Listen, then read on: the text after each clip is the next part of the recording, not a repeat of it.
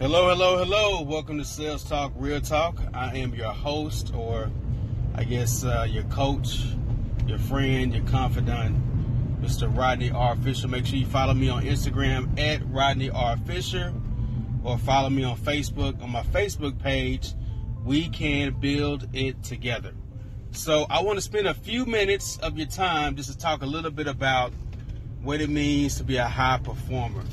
You know, a lot of people get into sales, they don't know if they like it at first, but once the bug finally bites you, you get that first big commission check or hit that first goal, or really just make a decision that this is something that you really want to do, you want to make a career out of it, then you got to take that next step. You got to become a professional first, and then that next step, that last step, is to be what we call a high performer. Now, a high performer, they're the type of individual that doesn't just meet their goal, but exceeds their goal. They're the person that when they show up in the office every day, the number one objective is to close the deal, is to make the sale. They understand that every objection that they get is not, is only really the beginning of the sale. Like there's nothing to sell until someone gives you some type of resistance. So a high performer knows that. So I want you to really take the time to think about, what extra can you do today to become that high performer? Also, to all the high performers listening, now this is something that I learned. It's easy to get to number one. Easy to get to number one, believe it or not. But it's even harder to stay number one. I'm dealing with a personal situation now where I was the number one salesperson in the world in this particular industry that I'm in now. And lo and behold, 1 month passes by and some guy passes me. So it's easy to get to number one, but it's hard, extremely hard to stay number one. Only way to do that is to fully concentrate, fully get involved, make that number one sale of the day. And that's every day waking up, telling yourself you're a salesperson, you're a professional, and you're a high performer. You got to be a high performer. Nothing else matters. Closing the deal is the only thing that matters, and moving on and closing the next deal as well. All right, guys, have a good weekend. We'll see you guys soon for more Sales Talk, Real Talk. Make sure you follow me on Instagram. I'm dropping jewels every day at Rodney R. Fisher, or on my Facebook page at We Can Build It Together.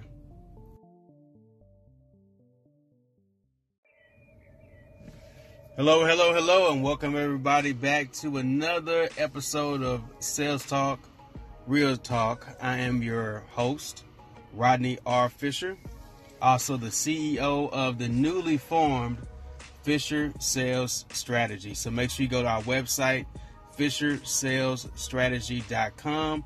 You can sign up, be alerted once the website goes live. We have a bunch of new content we are creating, classes, webinars, books, a bunch of stuff to help you guys out, whether you're a salesperson, whether you're brand new, whether you're seasoned, or really an entrepreneur who is trying to figure out, okay, I've got this great product, I got this great service, but how do I sell this product or service? How do I get it out there to the masses?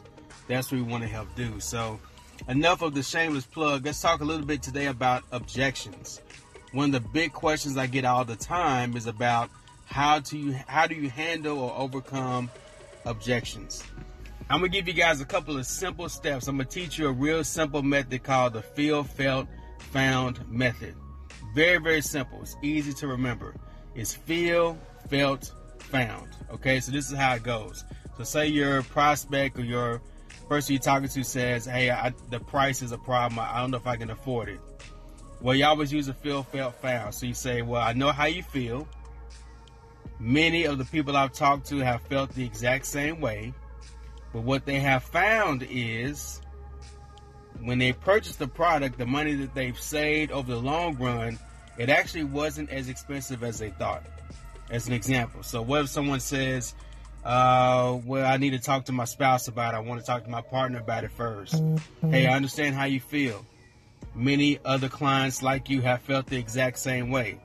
What they found is that even after they go home and talk to their spouse or talk to their partner, they still do it anyway, and they wasted a week, a month, wasted time in getting the whole process started. So There are several things you can use this feel, felt, found for, but it gives you a chance to, number one, restate the objective to them, clarify the objective, but also give them a sense of kind of being a part of a big group. Not that they're the only one that felt that way.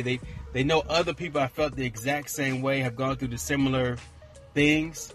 So now they can have a little more comfort in making a tough decision. And it's typically why they're giving you an objection. So guys, learn to embrace objections. If you're getting objections, you're selling something, okay? The sale doesn't start until you get that first no, all right? So embrace objections. Use feel, felt, found, an easy one to remember to overcome objections. We'll see you guys next time. Rodney R. Fisher, FisherSalesStrategy.com.